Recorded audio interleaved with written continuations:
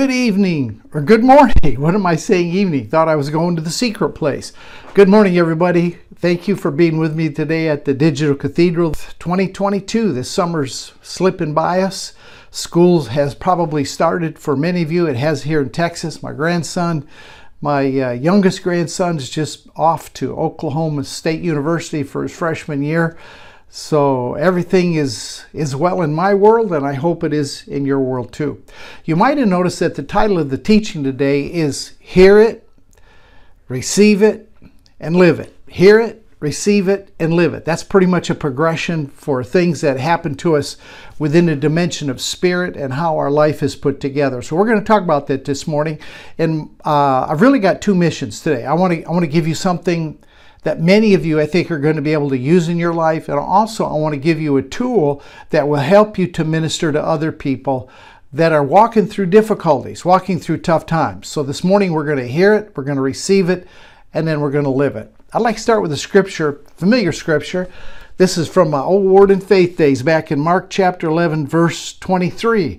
This is what Pop Hagen was famous for preaching on, Word of Faith, exercising your faith. And I love this verse of scripture, and there's a lot of depth in there for us people that live in grace and finished work and inclusion also. It says in Mark chapter 11 verse 23. So remember now, we're gonna hear it, receive it, and live it, right? Mark chapter 11 verse 23.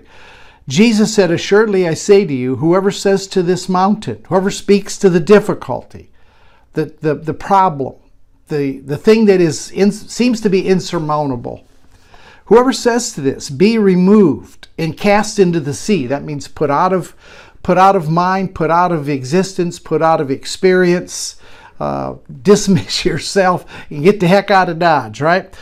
So be cast into the sea and does not doubt in his heart. That's where he receives it.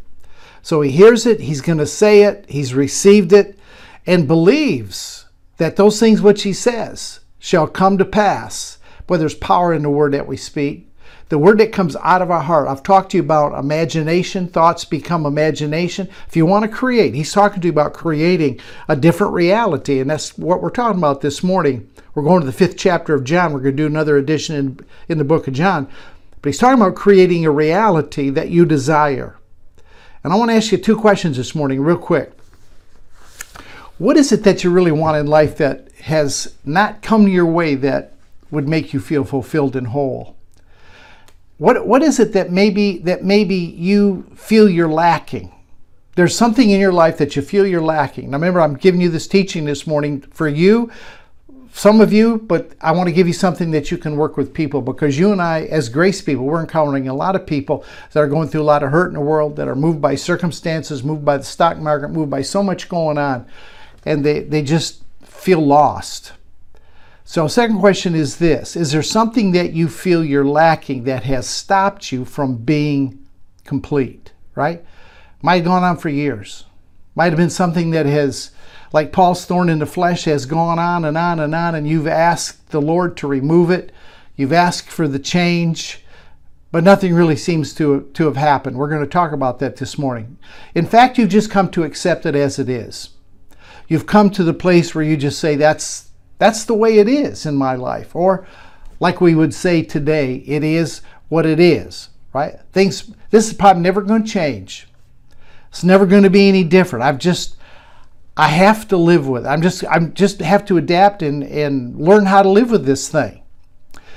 If you feel that way this morning, if there's something you feel like you're lacking, or if you know someone that you're going to maybe have a chance to drop a good word to, then I've got some things I want to speak to you this morning, some things that we want to draw out of the story from over in John chapter 5. We worked our way up to John chapter 5 after all these months. So in John chapter 5, I want to read the first 9 verses, and let's keep in mind we're gonna first hear it, we're gonna receive it, and then we're gonna live it. Hear it, receive it, live it. All right? So let's go to John chapter 5. And let's read this story of what would appear on the surface to be a tremendous healing that Jesus performed. John chapter 5, and I'll read all 9 verses just to give us the whole context of the story. John chapter 5, verse 1. It says, "After this there was a feast of the Jews, and Jesus went up to Jerusalem. He went up to Jerusalem from the time he was a boy. He went up there as a good Jewish boy. Now he's a man. He's going back up for one of the feasts. Now there was in Jerusalem by the sheep gate a pool, which is called in Hebrew Bethesda, having 5 porches. That word Bethesda actually means house of mercy or house of grace, which is called in Hebrew Bethesda, house of mercy, house of grace, having 5 porches. In these lay a great multitude of sick people. You know the story, but just listen. Blind people, lame, paralyzed, waiting for the moving of the water. For an angel went down at a certain time into the pool, stirred the water. Then whoever stepped first after the stirring of the water, boy, you talk about competition, stepped in first after the stirring of the water was made well of whatever disease he had. And a certain man was there who had an infirmity 38 years. This man had something in his life that he felt was lacking for him to be complete. There was something that had gone for so many years. He probably just had the attitude, this is the way it is. This is my life. But doggone it, I'm going to go down there by that pool. I'm going to hang out. And this guy had been sick for 38 years. How many years he'd been down to the pool, I don't know. But after 38 years, I would have thought he would have devised a plan, would have had a scheme, been a step ahead of everybody else, and would have figured out how to get into that pool ahead of everybody. Verse 6, when Jesus saw him lying there and knew that he had already been in that condition a long time, he said to him, "Do you want to be made well?" The sick man answered him and said, "Sir, I have no man to put me in the pool where the water is stirred up, but while I'm coming, another steps down before me." Jesus said, "Rise, take up your bed and walk." And immediately the man was made well, took up his bed, walked, and that day was the Sabbath. That's a red flag. We're gonna find out Sabbath got Jesus into more trouble. He did more good things on the Sabbath than the religious people had a real problem with it. We're going to talk about that in about 20 minutes after we get into this teaching. All right. So you got the story. Here we have the story of Jesus healing a man at the pool of Bethesda. Right. The house of mercy, the house of grace. But there's more going on here than just a miracle. I think what I want to do this morning with you is to peek just below the surface.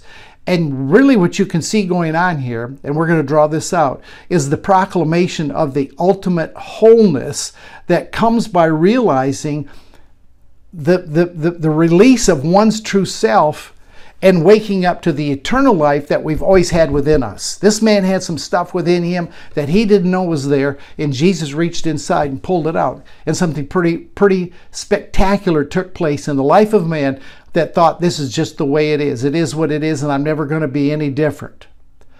So let's break this down. Jesus was in Jerusalem for a celebration, one of the Jewish feasts. So he walks out and he goes past the sheep gate, and he comes into where there's 5 porches, and by a pool where people have gathered with all kinds of difficulties, all kinds of problems, physical maladies. And they had a belief, and I did a little research on this, and I'm not going to come to any conclusion on it. They had a belief that an angel would every so often come down and trouble the waters, kind of stir the waters up. And the first one that got in the pool, after the angel stirred the waters up, that person would be healed. Everybody else was left out in the cold. I don't like that scenario. I don't like that position at all. I don't know what this angel was. I don't know how often the pool was stirred. I don't know if it was even stirred, if it was just a story. I don't know. I'm not going to say. I'm not going to commit to that. Even crossed my mind, Jesus as a boy going to all these feasts up in Jerusalem with his mom and dad. Wouldn't it be something if Jesus happened to walk by that pool, all these sick people, and Jesus, a little boy, just kind of walked over the water, went like this, and he stirred it up? They thought, that boy's an angel. I don't know if that happened. It's pretty far out there, but who knows, right? I like that idea. So Jesus walks into that, past the sheep gate, into where the pool of Bethesda is, and he sees this man laying there that had been sick. Check this out. Sick 38 years. Now, in this story, we aren't told what the sickness is. We aren't told what the problem is. And because John deleted that out, I'd like to think that the story has some application for all of us. Right? He didn't say it was cancer. Didn't say it was something he had since birth. Didn't really specify. So I'm just going to say, look, whatever my problem is, whatever it is that I think that I'm lacking, that would hold me back from wholeness, from fulfilling my life and what I think my destiny is, I can see some things in this story that are really applicable to me. So Jesus asks the man, he asks him point blank, do you want to be made well? Now, the word well there is not a real good translation. Probably a better word would have been healed, but really the word well there, if you go to the concordance, the word well actually means whole. And can I just tell you that whole trumps well? Whole trumps healing every time. When you are made whole, that means there's no deficiency, there's no lack. There's no 90% functionality, right? When you are whole, that means you've been brought back into absolute perfection. So that's what Jesus asked this man. Not just do you want to be well, not just be alleviated of these symptoms. This is a whole deeper question. He says, do you want to be made whole? Now you would have thought the man would have not only said yes, but he would have said, hell yes, I want to be whole. I want to be perfect in my physical body after these 38 years. So this story, when we're going to get down to it, is about a huge shift in identity. It's a huge shift in how you see yourself. It's a huge shift. Now notice the response in verse 7. Jesus says, do you want to be made, and I'm going to use the right word, do you want to be made whole? And so the man says in verse 7, rather than saying yes, he says, sir, I have no man to put me into the pool. He's going to make an excuse. I have no man to put me into the pool. When the water's stirred up, while I'm coming down, another steps in ahead of me. That's not what Jesus asked him. He did not answer the question that Jesus asked. He came up with an excuse and he blame shifted. He said, it's not my fault. I've done my part. I've gotten up, but by the time somebody helps me get down there, doggone them, if they would have got here early, if they would have helped me. He was making an excuse. He blame shift. It's not what Jesus asked him. Jesus had a very simple question. I wonder sometimes when Jesus comes to us and speaks to us about our wellness, our wholeness, and is giving us a way that maybe we can integrate that wholeness into our life. We say, look, Jesus, I don't have education. Jesus, I don't have a background. I'm like the guy over there treading weed out in the, Gideon. I've come from the poorest family. I'm the poorest one in the poorest family. I got no future, no plans. It's just the way my life is. That's not what Jesus asked them. That's not what Jesus ever asks us. He never asks us for an excuse out of the situation we're in. Now in verse 8, Jesus doesn't answer the guy. He doesn't try to refute the man's excuse, but gives him another E, effort. He says in verse 8, Jesus said to him, rise, take up your bed and walk. In other words, sir, you need to do something. I'm speaking to you a life-giving word that will transform you. Do you hear what I'm saying to you? I didn't ask for your excuse. I gave you a simple, direct question. Do you want to be made whole? Jesus just bypasses his answer like he never heard it. Says in verse 9, rise, take up your bed and walk. Effort. Man-made excuse. Jesus comes with acting on his word. Now, the ball's in the man's court now. He either can rely on his excuse, he can fall back on that and remain in the situation that he's in, or he can act on what Jesus has spoken to him, a rhema word spoken directly to him. When Jesus speaks directly to you, you need to perk those catchers on the side of your head up, or the catchers that are within your spirit. You need to really tune in, because what Jesus says, if we act on it, we're going to get a result. We're going to get a manifestation. When I face difficulty, the first thing I want to know is, what is the Father saying to me about this? And he may say nothing for a spell. It may go on and on. I don't feel like he's saying anything to me. But at the same time, I'm not going to look to what my circumstance is saying. I'm not going to look to what somebody else tells me. I'm not going to look to what a two-bit prophet that comes into town tries to relate to me, that I'm going to walk through the tulips and the roses and everything's going to be fine. All that garbage, I'm not going to listen to that. I want to hear what the direct word to me is, so that I know what to act on.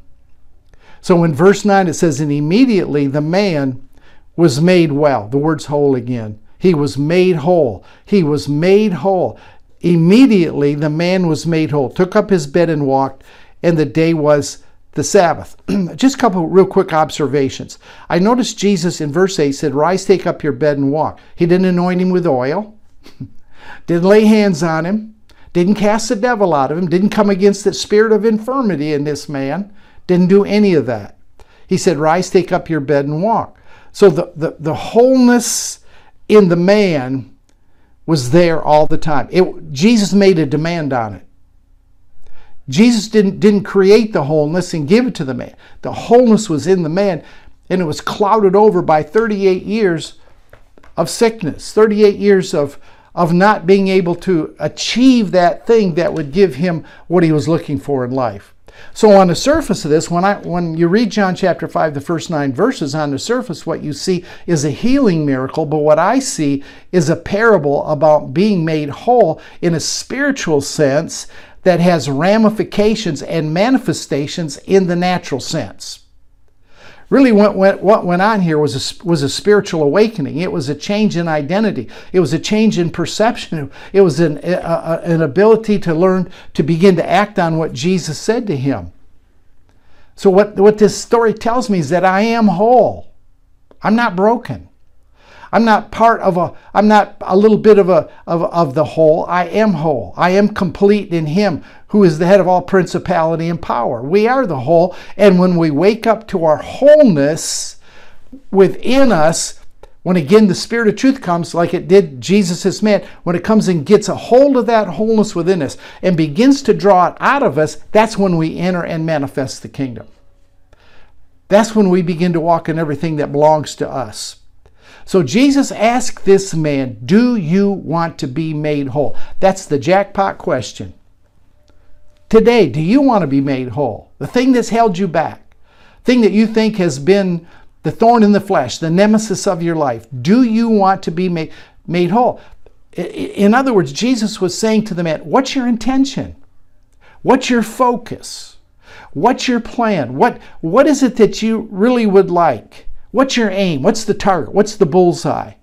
And that's very important, because if you have none, the man did not hit the target. When Jesus said, do you want to be made whole? Instead of saying, yes, I sure do, he came up with an excuse. So his focus, his intention, his aim was not what it should have been. So Jesus backs up and gives him another chance.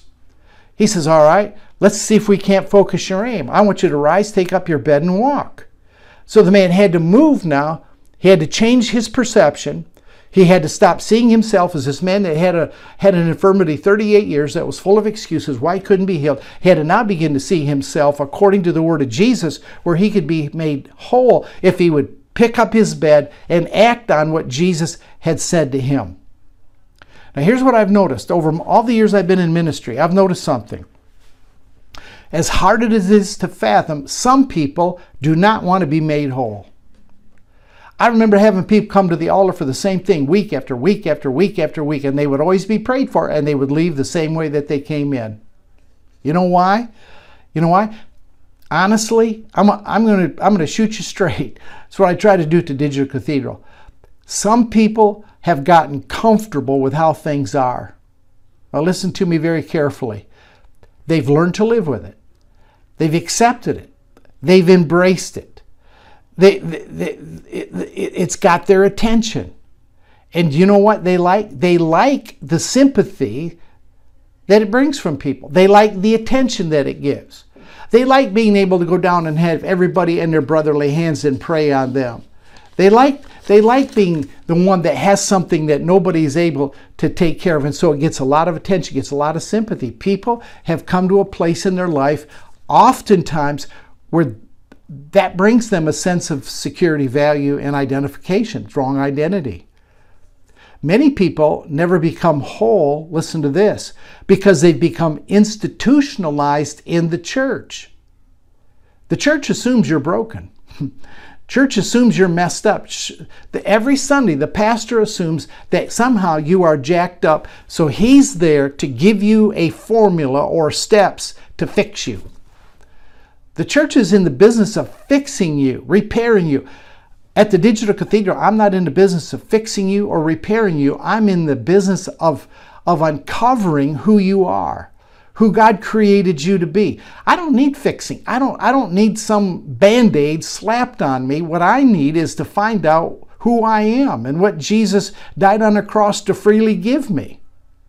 So we come at that from a lot of different directions. Some people have become very institutionalized in church. Here's what I mean by that. People in prison, after years of being in prison, being incarcerated for years and years and years, they want to remain in prison.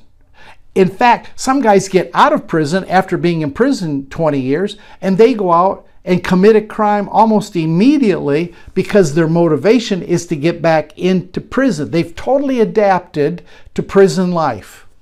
They know in the morning when they wake up and hear the bell, the door's going to open, they go to breakfast. They come back, they know when the bell goes off, they go to the rec yard. They know later in the day when the bell rings again, it's time for dinner. When the bell rings at night, the lights are going off and the door's closed. They become accustomed to that. It becomes a very secure lifestyle that they have adapted to. They have conformed to it. That is their world, and they don't want to change. Listen, same thing happens in religion. Don't let anybody tell you it doesn't. We become totally conformed. So many of us here at the Digital Cathedral spent 10 years, 20 years, 30 years, 50 years in the institutional church, and we became conformed to being told what to believe. Became very comfortable in that. We pay the dude up on the platform, tell me what the Bible says. We pay the headquarters to tell us what we believe, what we're for, what we're against, why we're right and they're all wrong.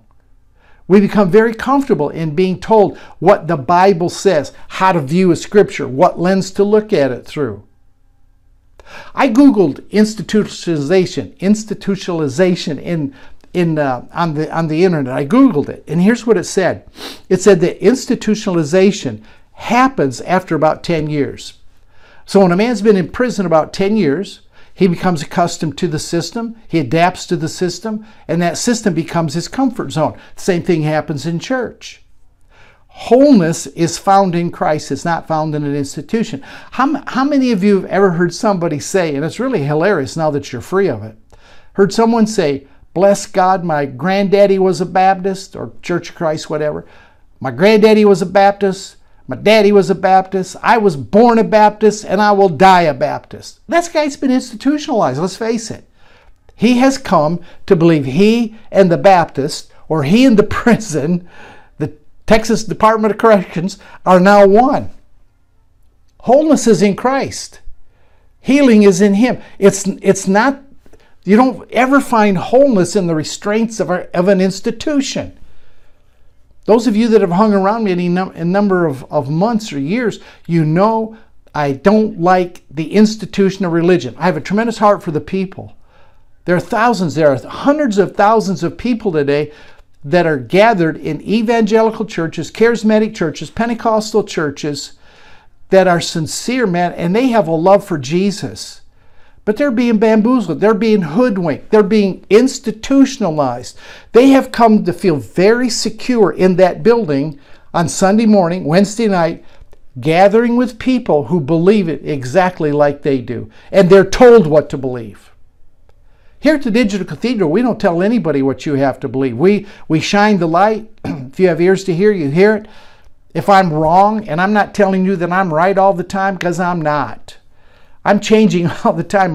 My theology, my perception, the revelation that I get from the Word, the revelation I get from spending time with the Father alone, it expands. And as it expands, the picture gets in better focus. And when it comes in better focus, I see it better, and I'm going to knock some rough edges off in places.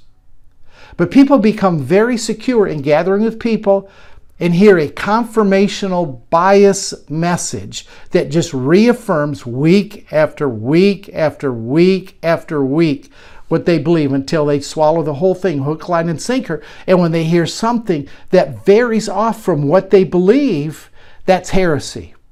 That's the last time falling away. That's wrong. That is wrong doctrine. Those people are being deceived over there.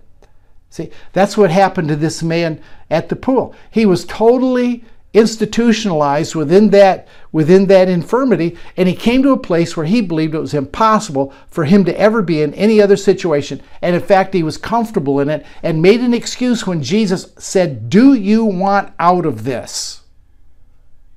Answer be yes. We become so institutionalized that we're actually fearful of coming outside of that box that we've been placed into as a Baptist, a Lutheran, a Presbyterian, a Charismatic, a Word of Faith. And I don't want grace to ever become that box.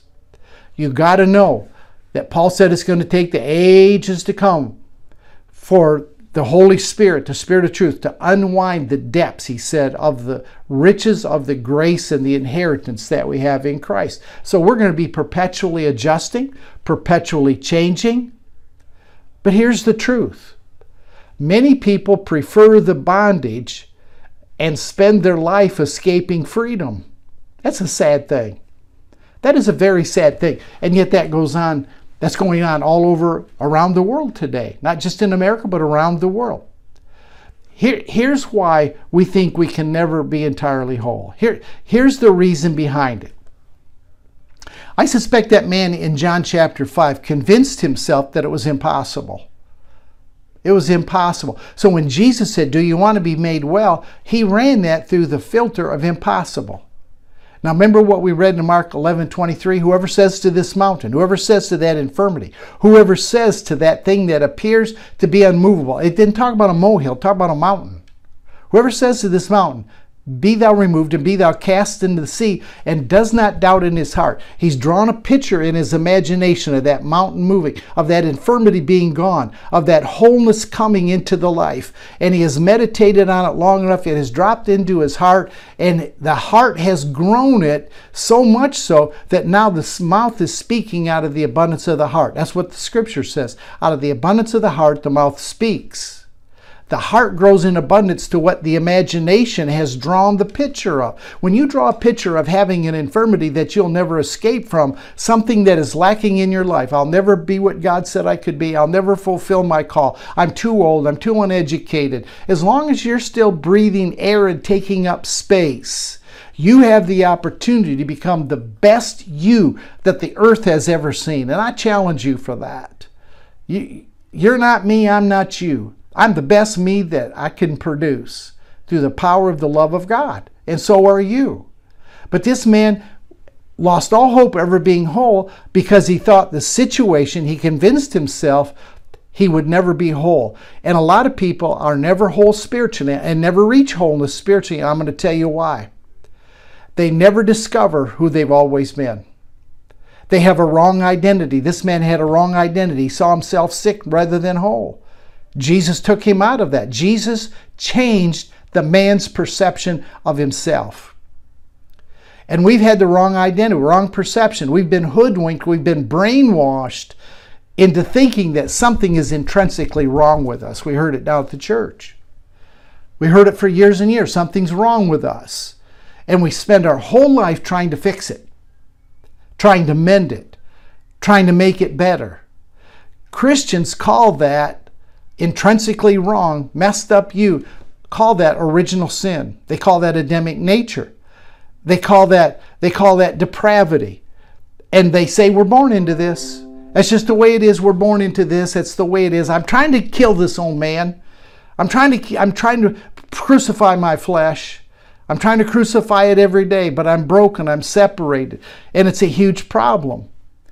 We see ourself fallen, and we look at the world. This is where it really gets tragic. We look at the world and we see the world as being fallen, right? We have a total dark view of human condition. We're not shining light. We're agreeing with the darkness. So our starting point in life is always messed up. Our starting point is a problem that we really can't solve. See, well, I'm a new creation. I'm in Christ. But we're still dragging along this old man, this old Adamic nature. And if that's not bad enough, we're saying the devil's harassing us. The devil's beating the tar out of us. And we're trying to always fight the devil and get him off of us because we're not whole. We're not at that place yet in our walk. So we see ourselves depraved, we see ourselves separated, we see ourselves lost. We've been brainwashed into this. And the hardest part is not getting you out of the church. The hardest part is getting the church, the institution, out of you. The hard part is not getting you to see truth. The hard part is getting you to experience it. We hear it, we receive it, we experience it. We hear it physically, but then we have to begin to experience it, and we have to begin to live it out. So we see the world dark. We're told that's not the way it is.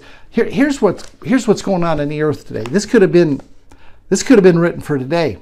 Isaiah chapter 60 verse 1 says, "Arise and shine, for your light is come." Arise. Arise. Does that sound like what Jesus told the man? Yes. The word is arise. Within, stand up, get on your feet. For your light is come, and the glory of the Lord is risen on you. Do you know the glory of the Lord's on you, all over you? The glory of the Lord is the totality of what He is. The totality of what God is on you. For behold, the darkness shall cover the earth. Watch. Darkness shall cover the earth. We see that around it. Are you going to focus on that? And deep darkness the people. But I love big buts. I love these big buts in Scripture. But the Lord will arise over you, and His glory will be seen upon you. So we got these two things going on at one time. This is our world today. We got darkness getting darker, gross darkness covering people. The society, if we look at it, is getting worse. But, here's the big but. The glory of the Lord has risen on you. Do you recognize that? Now watch what he goes on to say. Verse 3, Gentiles shall come to your light. Those that are spiritually blind, those that are spiritually ignorant, those that have no spiritual understanding. And kings to the brightness of your coming. So we got two whole different groups of people. We're saying to them, rise, take up your bed and walk. We're changing identity. We're changing the scenario.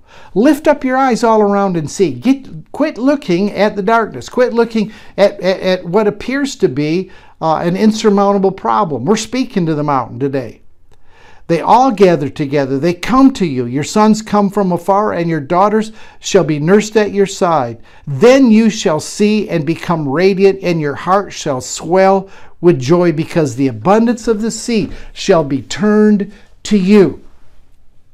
So let's go back to the story. Verse 7, Jesus doesn't accept the man's self-diagnosis.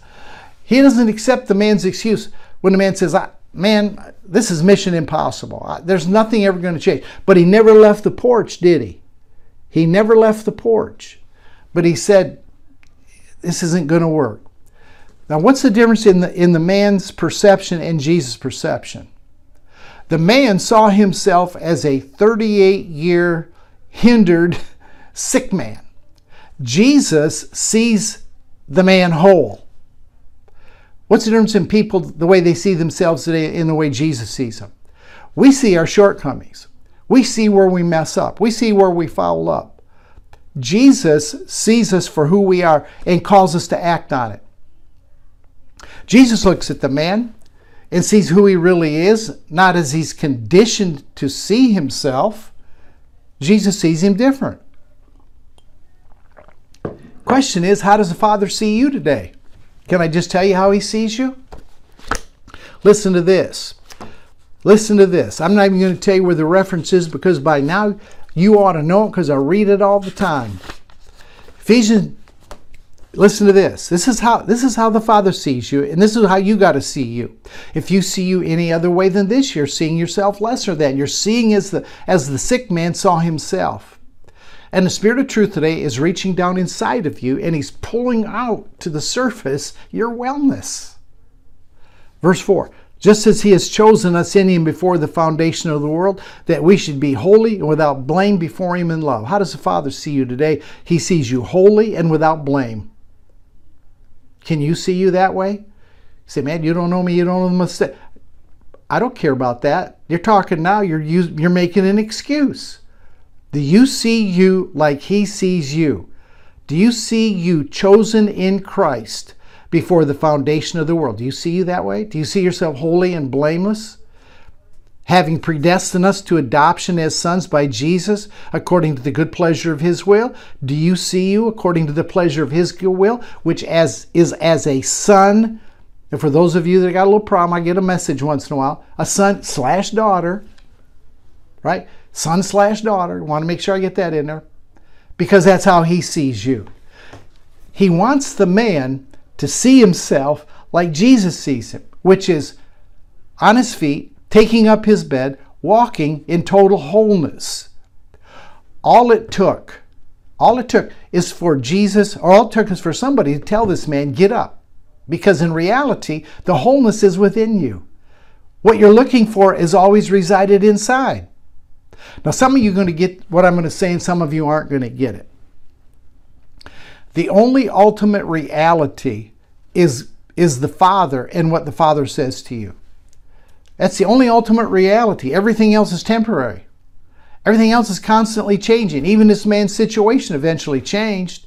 I think it could have changed years earlier if he would have had the revelation, if he would have not already had a mindset that there's no way this can possibly change.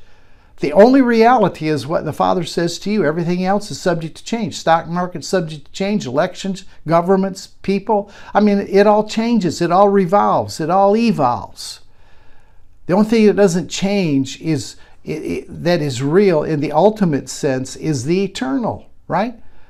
The things that stress us out, the things that cause anxiety, the things that bothered this man for 38 years, the things that vie for our attention every day, all day long, they are short-lived in the big scheme, the picture of things.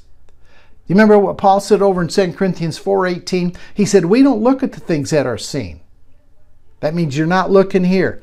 We look at things that are not seen. You're looking out of here. For the things that are seen are subject to change. They're temporal. They're temporary. But the things that are not seen are eternal. So where's your focus today? Isaiah 60. Is it on the darkness, gross darkness, people? Or is it on the light that is arising within you? Maybe you feel like there's no light within you. Then you're walking in wrong identity. There is a light, and the glory of God is beginning to shine on you. Now what Jesus taught us in Luke chapter 6 begins to make a lot of sense. Looking at this story of the man, I've no man to put me into the pool. Jesus bypasses it, says, take up your bed and walk. Word of Jesus. The man acts on the word of Jesus, and he's made not just healed, he's not just made well, he's made whole. Now you understand a little bit what Jesus said. Let's read it. Luke chapter 6. All right, we're hitting on some things today that are going to help us to live a better life on a very, very practical basis. Verse 46. And why do you call me Lord, Lord, and you don't do the things that I say? There's a whole teaching in that. Whosoever comes to me and hears my sayings and does them, I'll show you what he's like. This man heard the saying of Jesus. He acted on it. So Jesus, okay, I'm going to show you what you're like. He's like a man that builds a house. He's not talking about building houses. He's talking about building lives.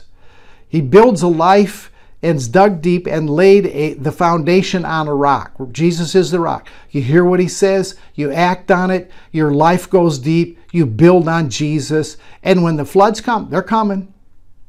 When the streams beat vehemently against that house, it could not shake it, for it was founded on the rock, which is hearing and doing what Jesus says. Are you with me? But he who hears and does nothing. Take up your bed and walk, but you still lay there. Another 38 years. He's like a man that built a house on earth without a foundation. No rock, no Jesus foundation, against which the streams, same streams, vehemently and immediately the house fell. And the ruin of that house was great. So you got the same streams, the same storms, the same adversity, same circumstances. One house stands, one house doesn't. What is the difference? The one that hears, and when he speaks a word to you, when you hear it, he who hears my sayings and does them, right? Acts on them. Doesn't make excuses. Does the second E, which is puts effort. Effort is not working. Effort is not sweating. Effort is simply responding to what Jesus speaks to you personally. That's not hard to understand. Hearing and doing unveils, listen to me. Hearing and doing unveils your authentic self. It releases who you are. It releases the wellness. And that's not subject to the appearance world. It's it's from another dimension. It's from another consciousness. It's from another level. The man in John 5 heard, and he got up. He acted. He forgot the excuses, and he did what Jesus said. If he didn't act, you know what? Jesus would have still saw. Here's the tragedy. Jesus would have still seen that man well, but he would have never experienced it. Here's what I'm afraid happens many times today. Jesus speaks a word to us. We don't act on it. So it doesn't change his perception of us. It doesn't change our identity, but we never experience it. We never get the benefit from it. When the storms come, the rains, the wind, our life falls apart because we haven't heard and done and built on a rock. We haven't let the roots, haven't let the foundation go deep. See, the truth is, you and I are one ultimate reality above, beyond the physical world. We're not just mere human beings. We're new creations. Earth has never seen people like us before. We're not subject to every whim. We're not subject to every circumstance.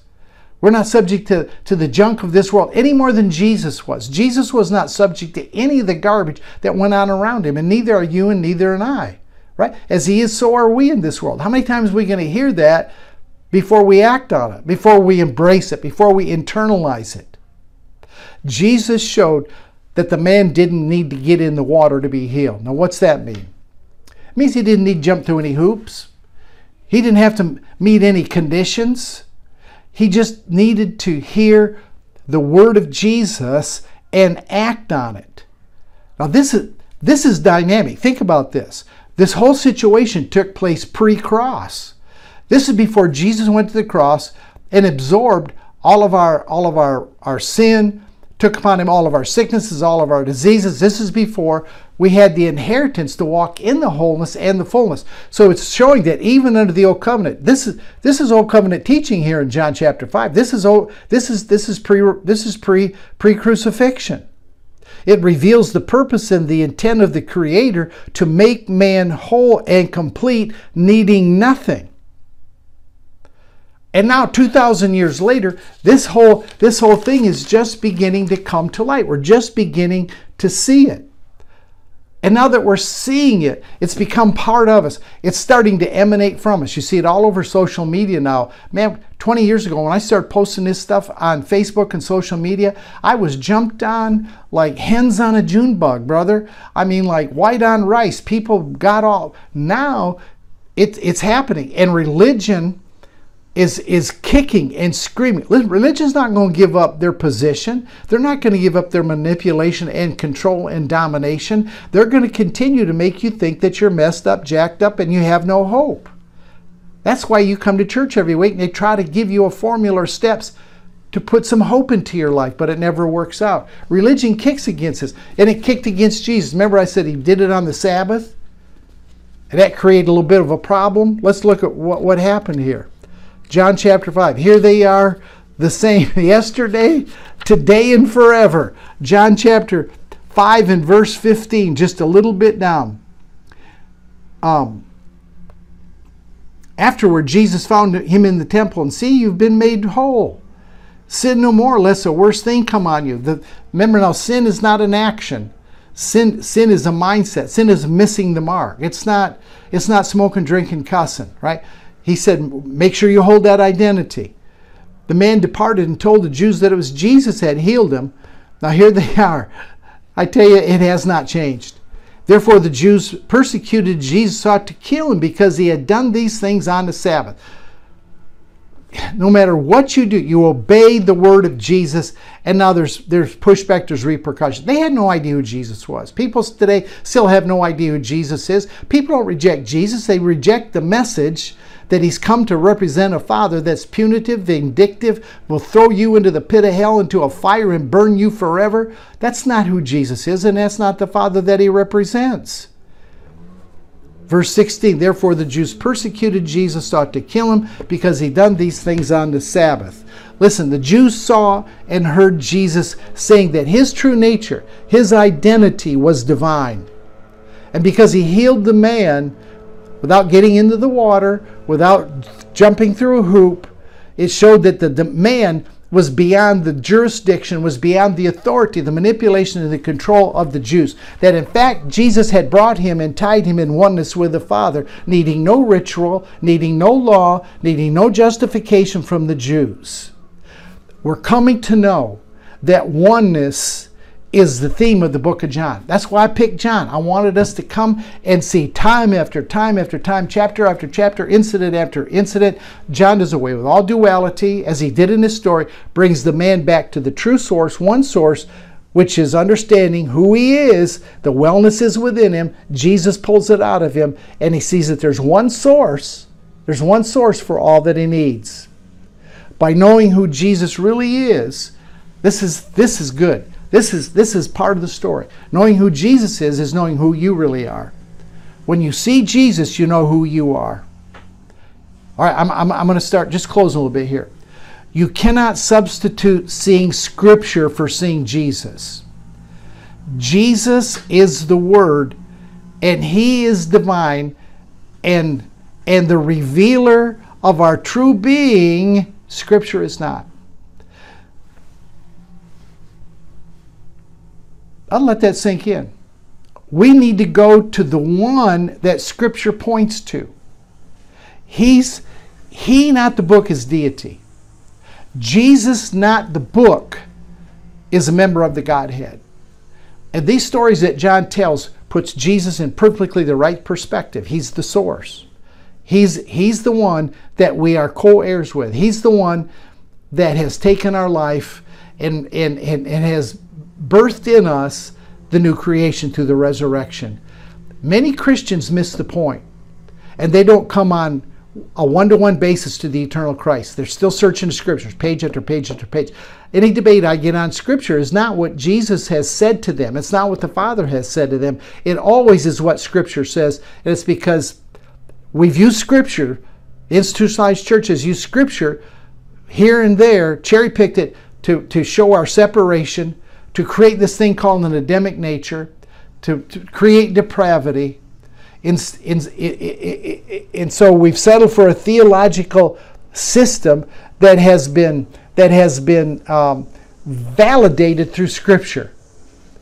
Like the man at the pool of Bethesda, we know who the one is that we are to seek. We have what we seek. We have Him. We have what we ask. Jesus said it. Jesus said it. We are already made whole. And what we need to do this morning, and my challenge to you, is now that we just need to get up and walk. We just need to be who we are.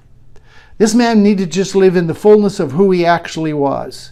It's a matter of knowing it, accepting it, fully trusting it, and living it out.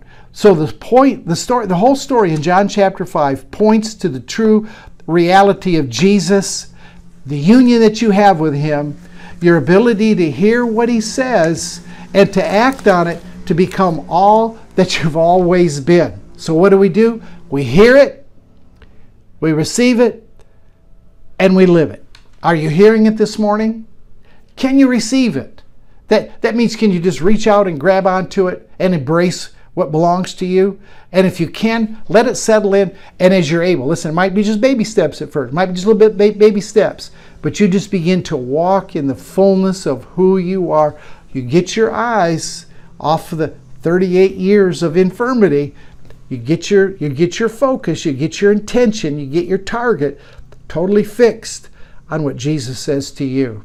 He's a good Jesus, and He talks to all of us. Spirit of truth is leading us by leaps and bounds into truth. And I'll tell you what, it's a good day to be a follower of Jesus. Amen? So I hope you picked up a lot out of this 5th chapter of John that you can use in your life and also minister to other people. That's what I want to happen at the Digital Cathedral. Remember, my aim is to bring you to the measure of the stature of the fullness of Christ, so that you in turn may turn around and minister to others and bring them to the measure of the stature of the fullness of Christ. You may not do it through a digital cathedral. You may not do it through a platform in front of a lot of people. It may be one-on-one, maybe in a home group. It doesn't make any difference. We are a functioning body together.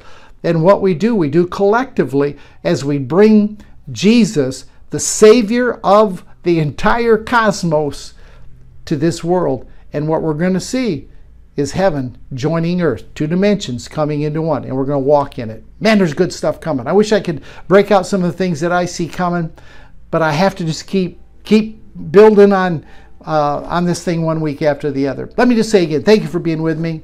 God bless you for your support. There's a link that you can use if you'd like to help support us, carry this message around the world, partner with us in this journey. I sure appreciate it. We'll see you Wednesday night at the Secret Place, back next Sunday morning, 10 a.m. at the Digital Cathedral, and we'll put another brick in the wall. God bless. See you next time.